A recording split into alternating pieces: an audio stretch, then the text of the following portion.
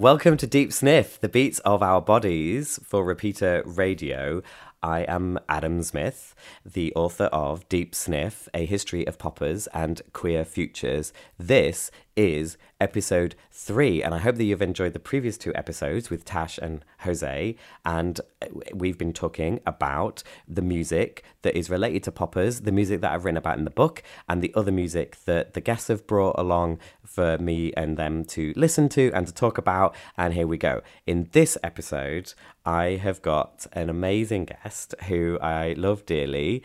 He is a writer, a music journalist, the author of the book The Appendix, Transmasculine Joy in a Transphobic Culture, which has got like gorgeous illustration of a shiny silver Doc Martin on the front. And he is Liam Koneman. Hello. Hello, welcome. Hi, thank you for having me. Tell me a bit about the book. So the book is The Appendix, Transmasculine Joy in a Transphobic Culture, and it is available now from 404 Inc. And it's just really my attempt to kind of try and square away a lot of the things I had dealt with in terms of what I think of as incidental transphobia. Mm-hmm.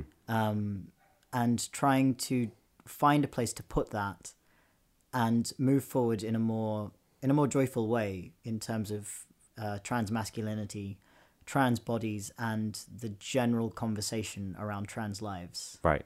So I hope that anyone who's listened to the previous episodes now can see how this like blooming series about identity and our bodies and how we think about our bodies and what we do with our bodies, and that's very much the themes of Deep Sniff as well. So this episode specifically, the theme is, who do we think we are? Liam, I'm going to ask you, who do you think you are in a bit, maybe when we get into it. So we're going to focus on mind and identity, and who do we think we are? And the first song I'm going to play, actually, I don't know if you know this song. The first song I'm going to play is actually I Am What I Am by Village People. So let's play that. Let's have a listen. Bit of a boogie, because it's a bit of a disco. You ready to boogie? I'm ready to boogie. I'm always ready to boogie. Okay, so let's have a little bit of a boogie, and then we'll come back, and then we'll talk about how that song makes us feel, and how does it tell us about who we are. Okay, I'm going to play it now.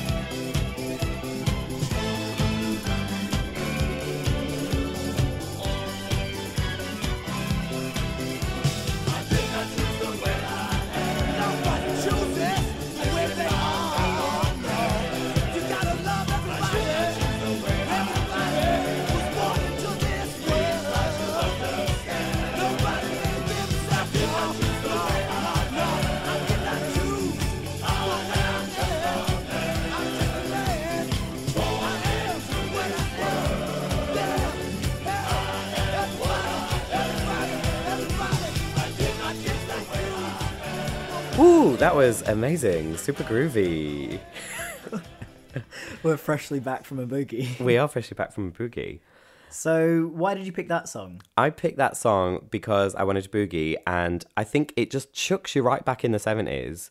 And the 70s is this really interesting moment in gay history, LGBTQ plus history broadly, because of, post the Stonewall uprising in 1969, but pre-HIV AIDS in the early 80s. So the 70s for like gay liberation, for gay rights and gay experiences meant that like there was this broader openness and this broader like possibility to think about, okay, well, who am I? Like, I'm freer now and I'm going to do loads of stuff.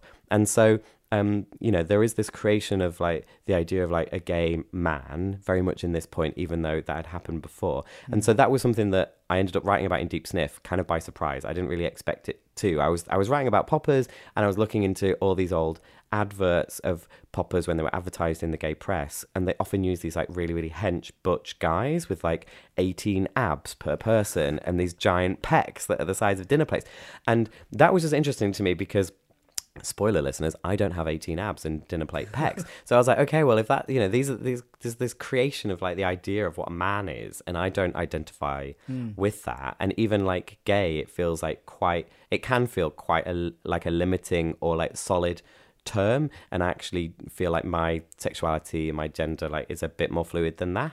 So I ended up talking a bit about that. So that was why I picked that song, because there was this like solidification of like I am what I am in the 70s, and it was around those terms. So I don't know, that's what I'm thinking. What does it make you think, Liam? It's interesting because I think, if I am correct in this, that the 70s was a period where people were campaigning to no longer be seen as psychologically ill in terms of homosexuality. And it was becoming more about modes of behavior than modes of psychology, or a sort of failing of psychology, which I think is very interesting. It does feed back into that song, doesn't it, of like, I am what I am, I'm not ill, this isn't a deviance from the norm, right? This is just this is who I am. This is, and it's the norm for me. This is who I am. And I find that very interesting as a trans man, especially considering what you say about the poppers ads and the shape of masculinity and like the kind of the ideal bodies that these were being portrayed as, right?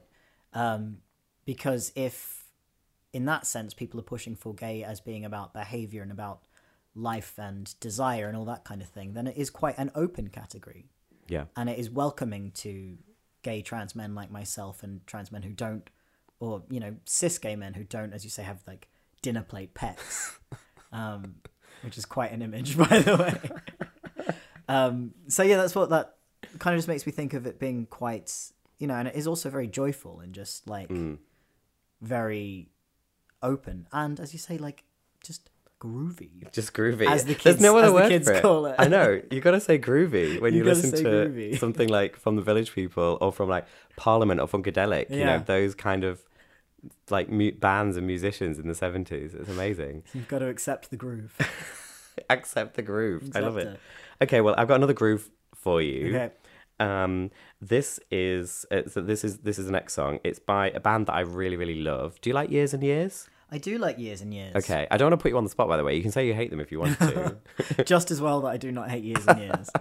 So we're going to play Desire by Years and Years, and this is the Griffin remix. I really like the original song Desire anyway by Years and Years, but also Desire was remixed like loads. There's loads of different remixes, and I think loads of them are really, really good. And I wanted to play this one. It's a bit more upbeat. It's a bit more pumpy, and I just thought, well, I don't know, Liam. I just thought we'll play it because it's a bit more pumpy, which makes it sound like it's a fart song, but it's not. Not a fart song. Okay, here we go. Desire, Griffin remix from Years and Years.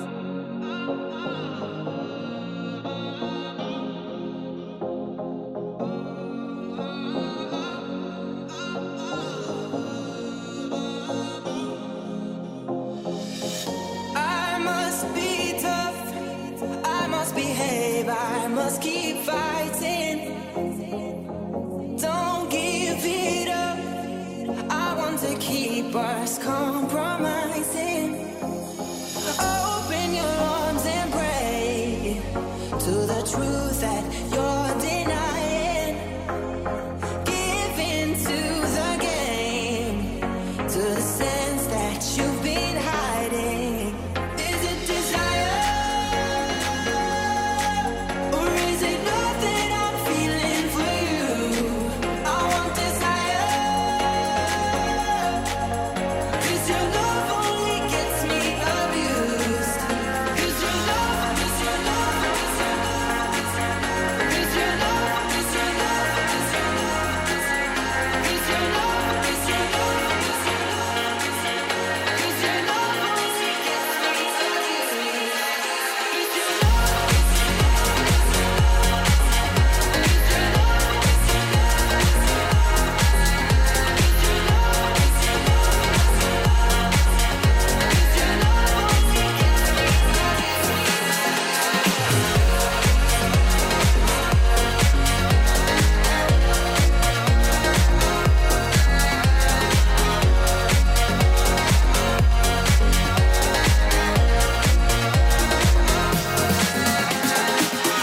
give me that rush.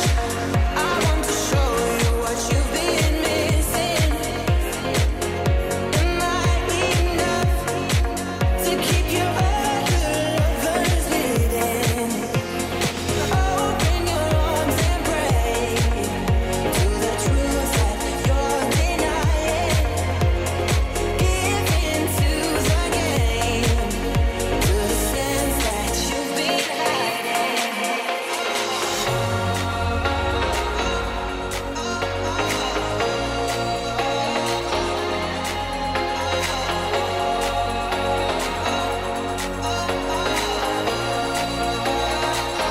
Cause your love, cause your love, cause your love, cause your love, cause your love, cause your love, cause your love,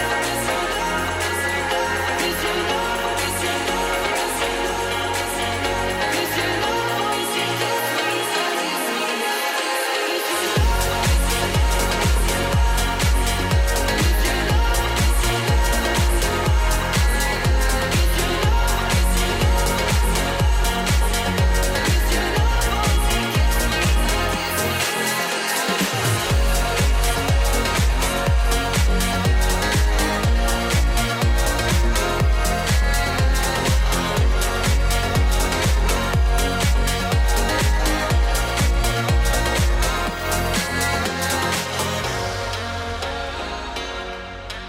Desire, the Griffin remix by Years and Years. Now, Liam, did I make a mistake? Because this episode is about identity, which we tend to think of as like this deeply personal thing, but then I've just played a song about desire. I don't know, it just seemed to fit, and I don't really know why. Maybe you can help me to understand why I picked this song, which is about desire, which seems to be about other people.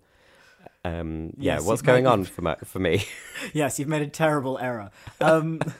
No, I think desire is hugely relevant to identity, particularly in terms of gayness and in terms of queerness, because one of the things that informs us about what we are is what we desire. You know, if you're a person of a particular gender who desires sexually or romantically another person of that same gender, then that's one of the major things that makes you gay, right? That's like hugely indicative. And then on top of that, the things that we desire in terms of sex, in terms of sexuality, the way that we want our bodies to be treated and the way we want to treat other bodies, it can also be very relevant to your identity and very empowering, particularly in the case of, you know, gay sex, trans sex. It can highlight or reduce gender. You can play around with all these kinds of things. So I think it does definitely inform your identity in terms of, who you desire, what you desire from that person. And from the outside as well. If someone sees you as a man who desires other men, then you are perceived as gay by the people around you too. Yeah, that makes sense. Do you reckon that all of this is what Ollie Alexander was thinking when he was like producing that song? I think that was precisely what he was thinking. Yeah, I think he was sitting around going, you know what? I'm going to sing about that. What the world needs Yeah. is this in a song. Well There's that done, line, but it's funny because isn't the line, I want desire because your love only makes me confused or gets me confused. And it's like, it's interesting to think of like love being this thing that confuses things and it kind of has more weight to it. Whereas desire is this like pure, uncontrollable thing, which is just like, I don't know, it's like pure and simpler in a way. It's not complicated. It's not confusing. It's just like, I desire that.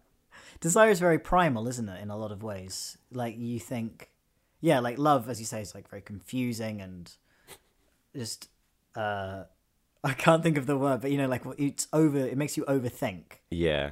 I suppose. I've heard.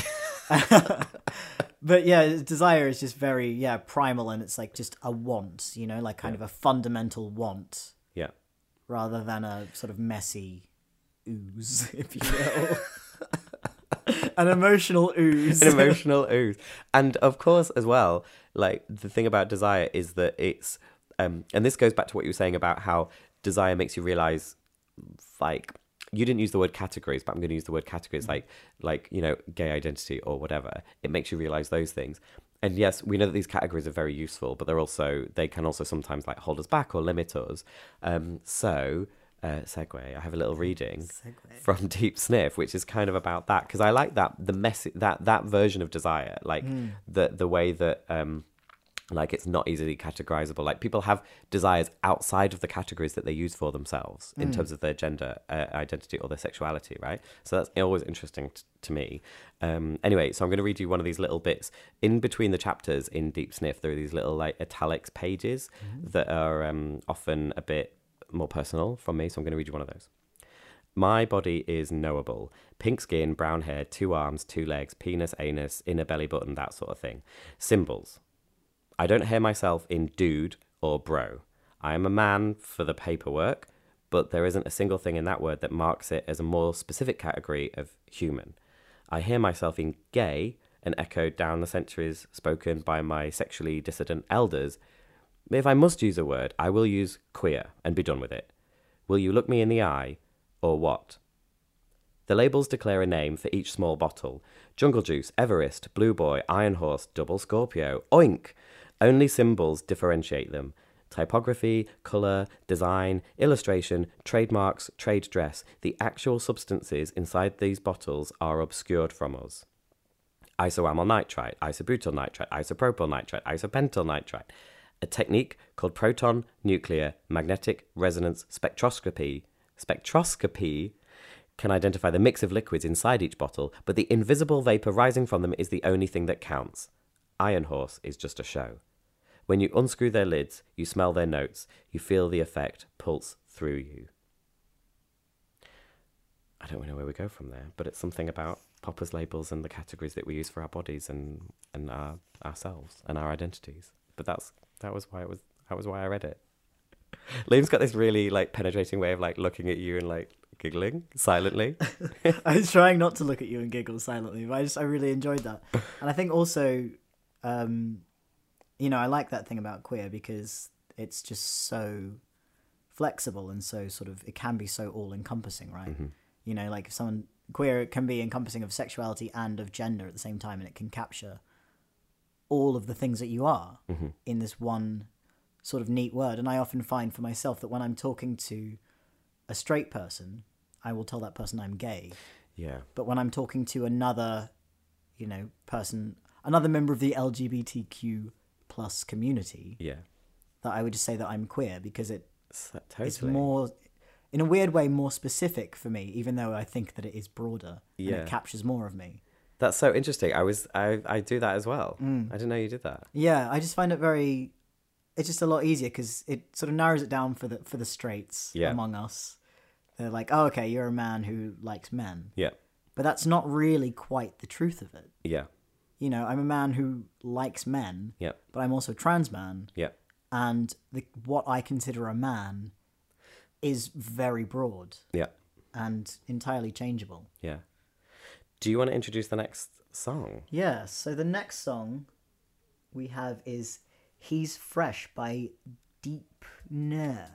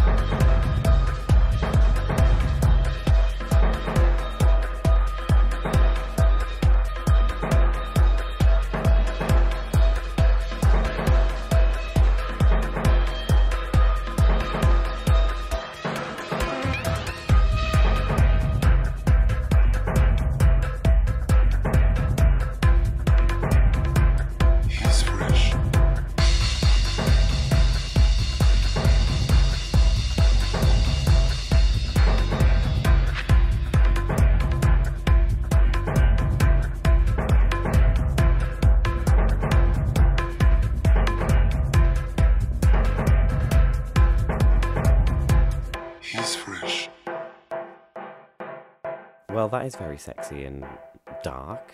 It's very sexy, isn't it? Yeah, it's lovely.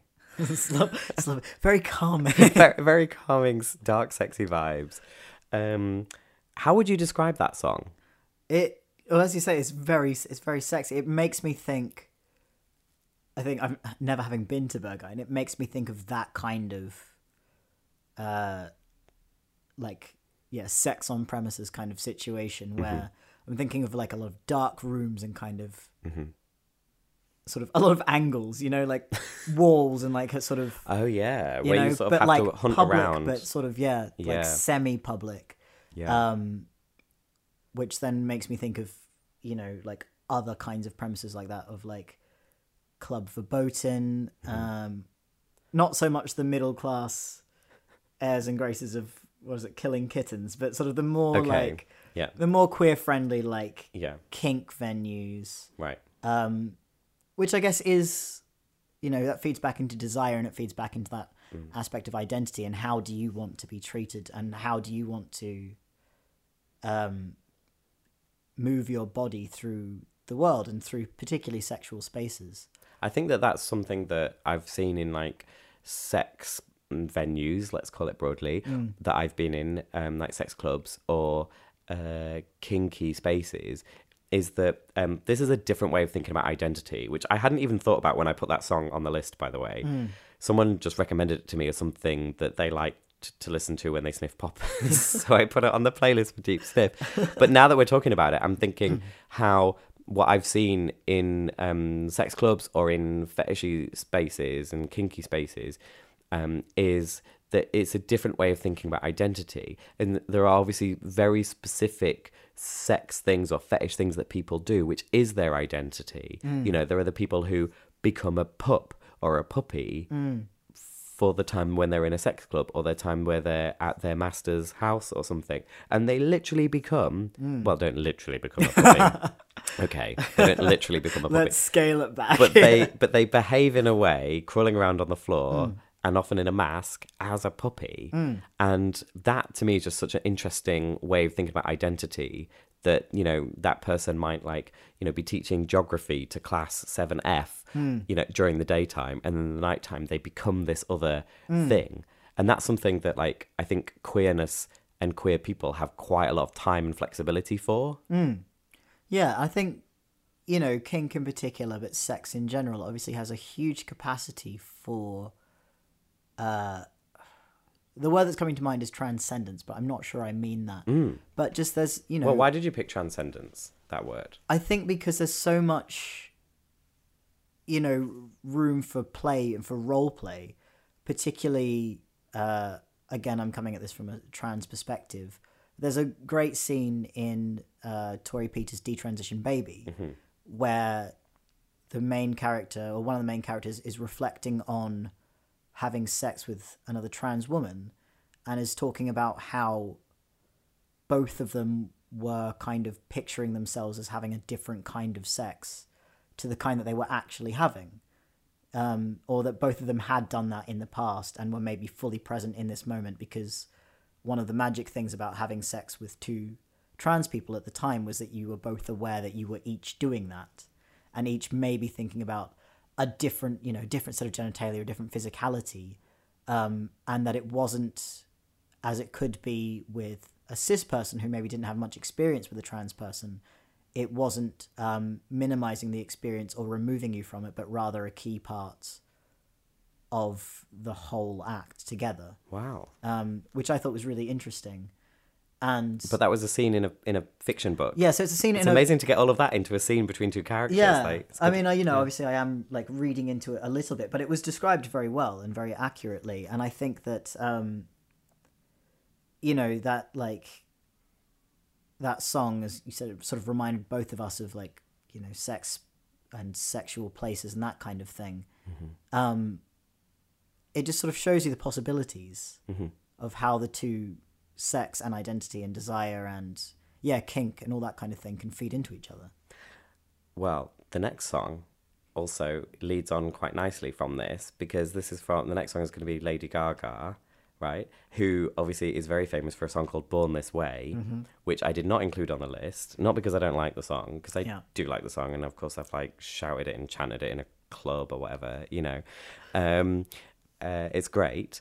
But one of the interesting things about that song, Born This Way, is it kind of, and one of my criticisms of it as a song which was directly made, produced and marketed for her gay male like audience, was that it's actually, I find the idea of Born This Way to be like pretty limiting, actually. Whether we're talking about gender or sexuality or sex or anything, it's this idea that something is fixed and that you don't have any like free, that your mind doesn't have any free will to like realize who it is in and of itself. And so obviously that's a lot of pressure to put on a pop song. I get it. So I'm not saying cancel that song because it's still a good song, but I just feel like it misses quite a lot of experience. And so the experience that I'm going to have Lady Gaga bring to this room tonight is the experience of being a pig with the song Swine.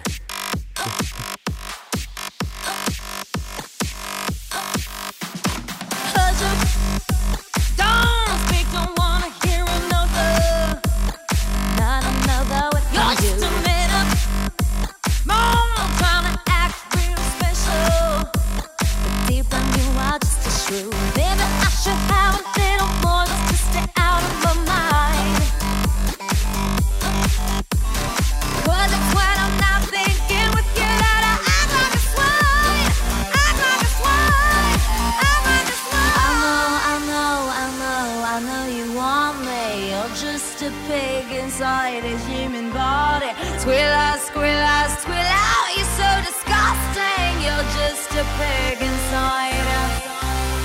Do ya? I know you want me. You're just a pig inside a human body. Squill out, you're so disgusting. You're just a pig inside. Swine.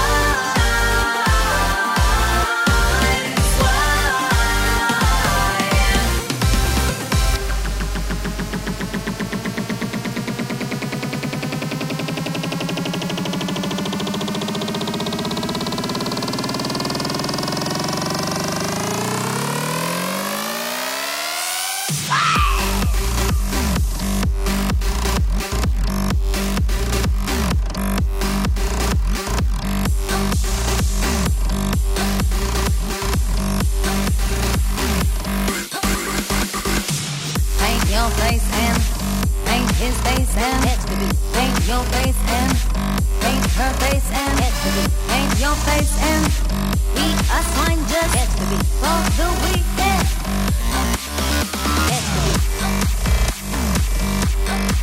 Look at the beat. Look at the beat.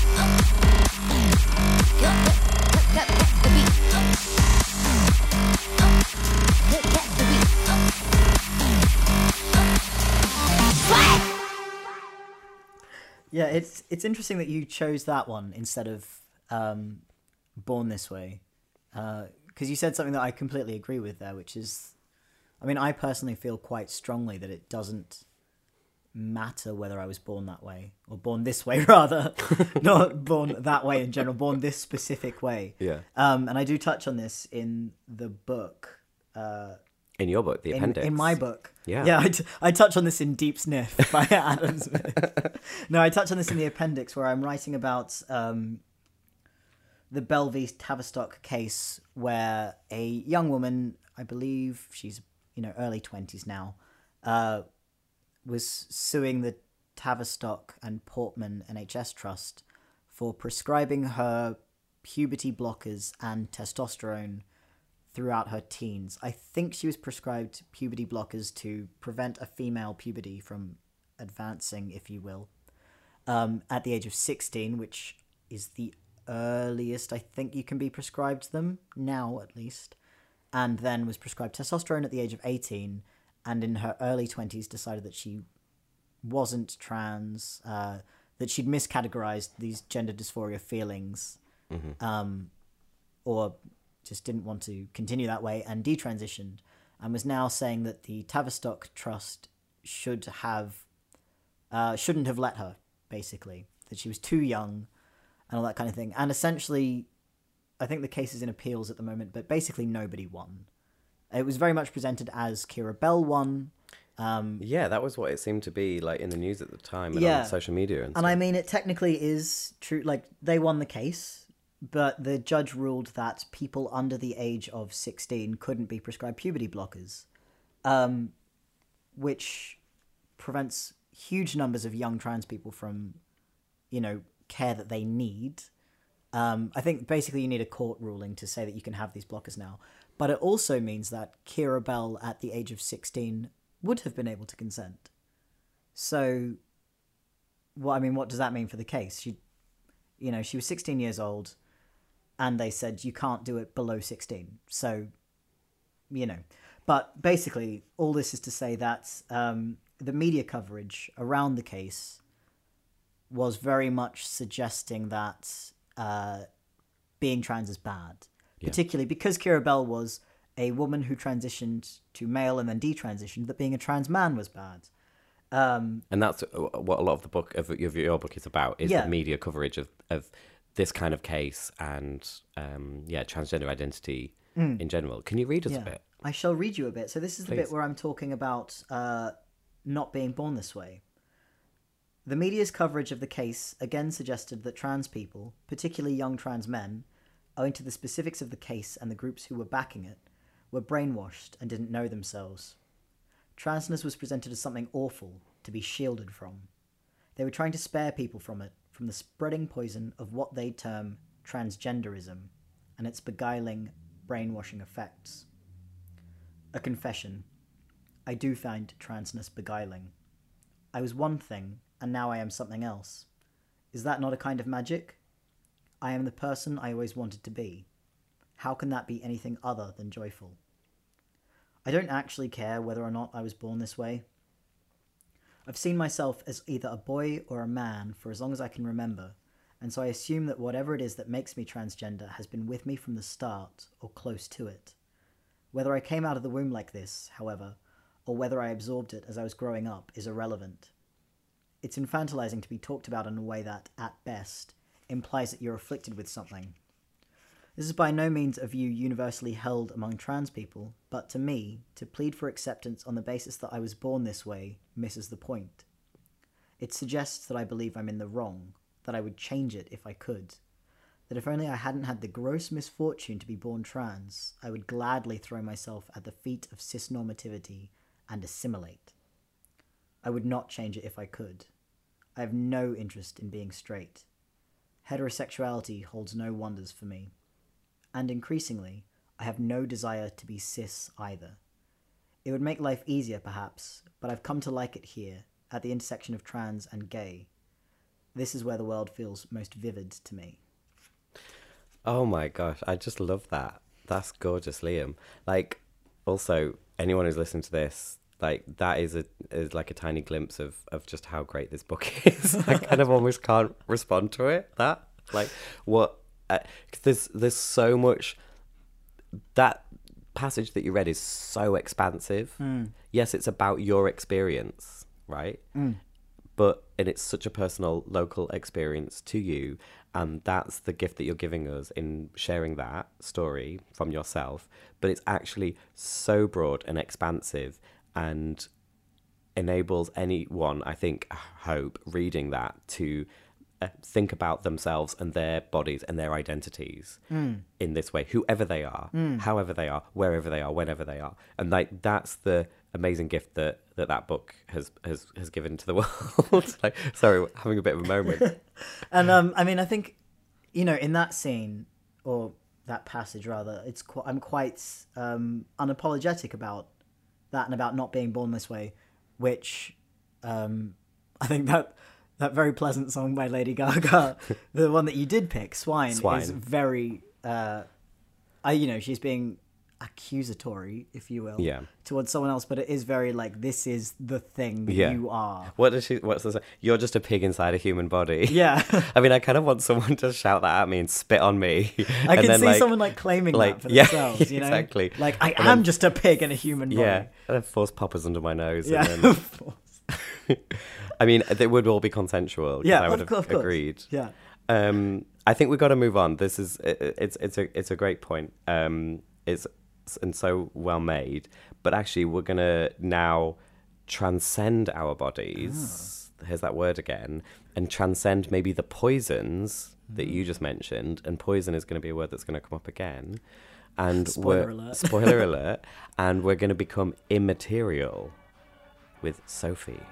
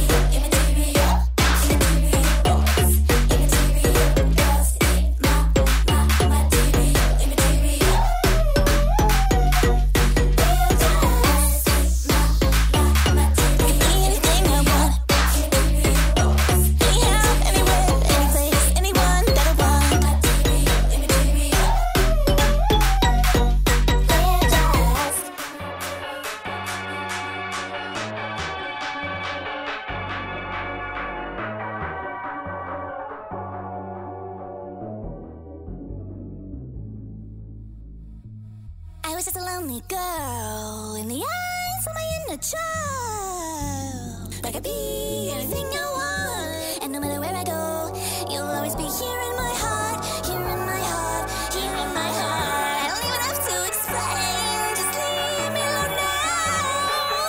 I can't be held down, I can't be held down. I could be anything I want. I could be anything I want. Anyhow, any place, anywhere,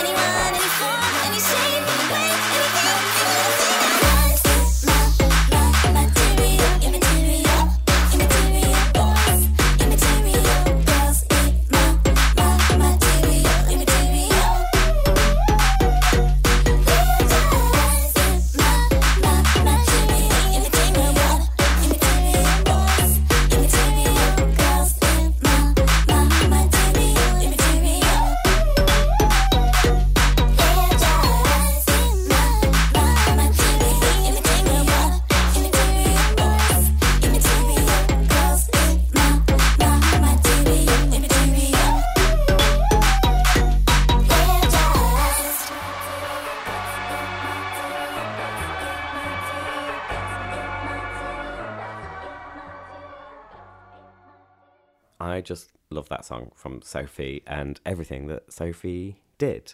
And it's very sad that Sophie is no longer with us. But I have written about Sophie in Deep Sniff, and I thought I would share with you, Liam, and anyone who's listening, hello, a passage from Deep Sniff that references, I mean, you talked about poisons in the reading that you gave, Liam, and this passage references this idea of poisons, which I explore in Deep Sniff as a way of thinking about queer utopia, which I'm thinking is a way of like basically removing these poisons from us, things like stigma and things like categories which can be limiting, removing all of those, and then that is a way of getting towards this like sense of freedom that we might call queer utopia. So here's an excerpt from Deep Sniff. One of the poisons that really began to affect me as a teenager was the inner homophobia that I picked up somewhere or from someone. I decided to keep my wrists stiff and my legs apart to try to pass as straight. Another was the fear of illness and death. Yet another, my own prejudice about gays. And ultimately, another poison that afflicts me today is the very categorization that I proudly use to assert who I am, despite knowing that no legal fiction or marketable demographic can explain how it feels to be me.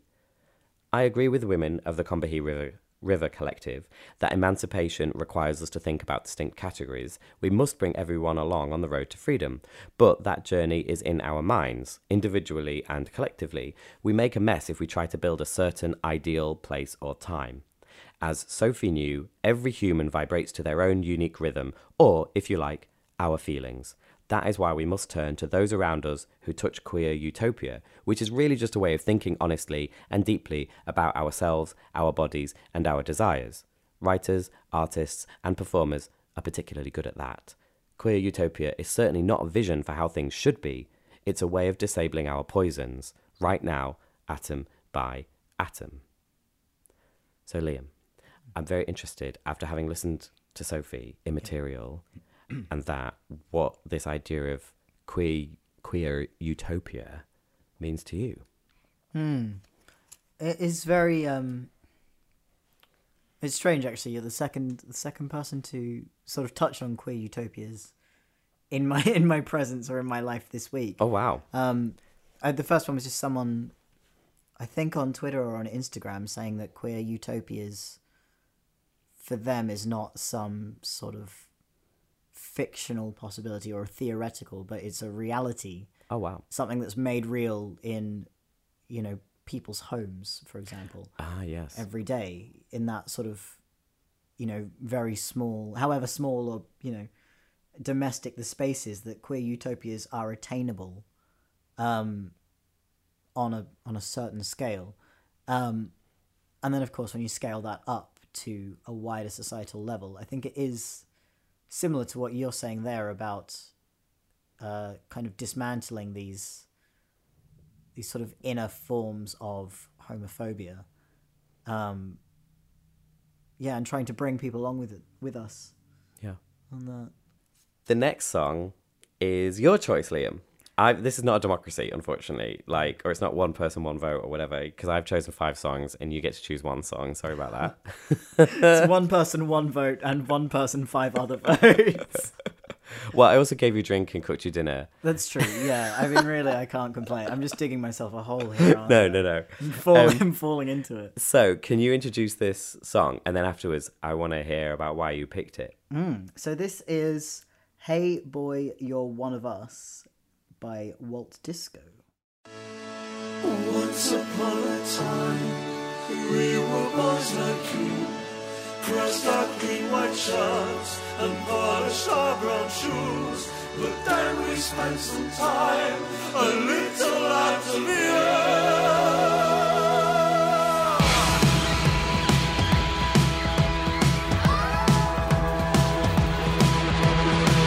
Hey!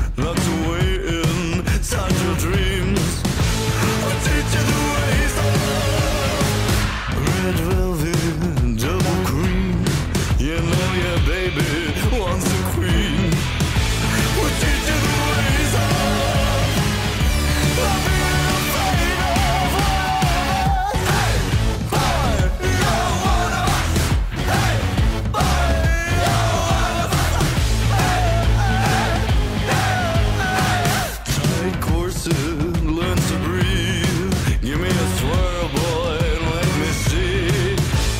Show you the ways of my Aphrodite. It's not a store before all to see. Chase your ways don't be afraid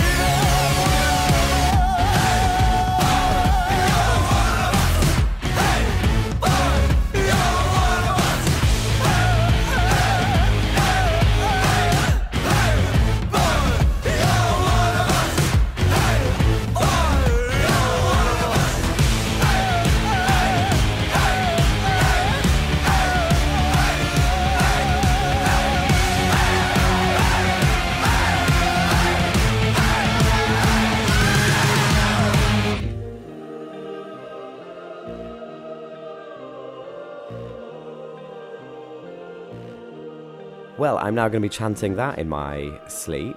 It's very catchy, isn't it? It's very catchy. It's very catchy. You're one of us. It's just so... It's great. Why did you pick it? I've never heard that song before, by the way. So thank you. Well, welcome. Welcome to Walt Disco. Welcome to Walt Disco. I love Walt Disco. I think that song in particular, though, was quite well timed because what you were saying about bringing people along with us to achieve queer utopias or to achieve freedom, right, liberation.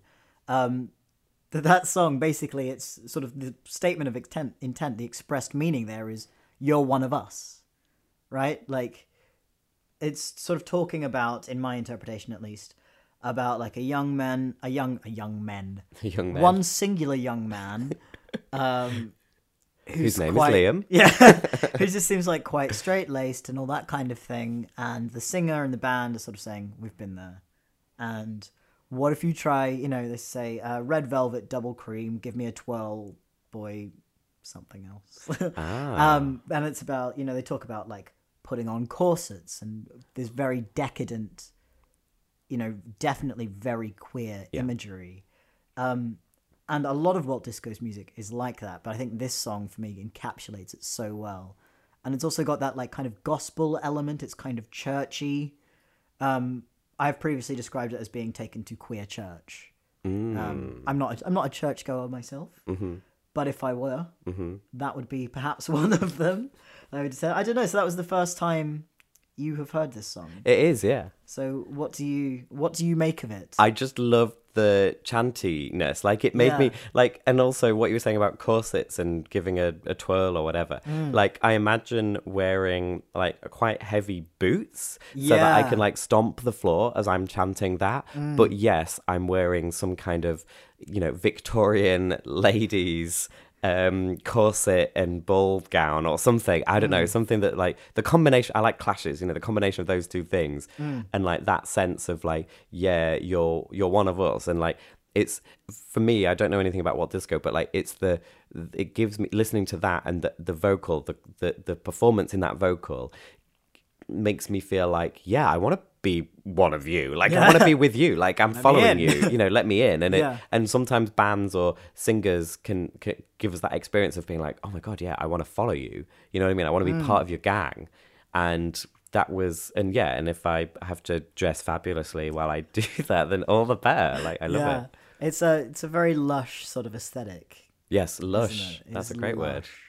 Well, this brings us to the end of our episode, Liam. Thank you so much for joining this magical, musical, transcendent, joyous, like, freak show journey. All of those things. All of those things. So, I'm Adam Smith, the author of Deep Sniff, A History of Poppers and Queer Futures. Liam, give us the name of your book again and your name. My name again is Liam Koneman. I am the author of The Appendix, Transmasculine Joy in a Transphobic Culture. And it's fucking good. It's very important that I don't mix up those two words in the subtitle. And thank you very much to Liam. Thank you to all the musicians that we played. Thank you to Carl Neville at Repeater Radio. And thank you very much for listening.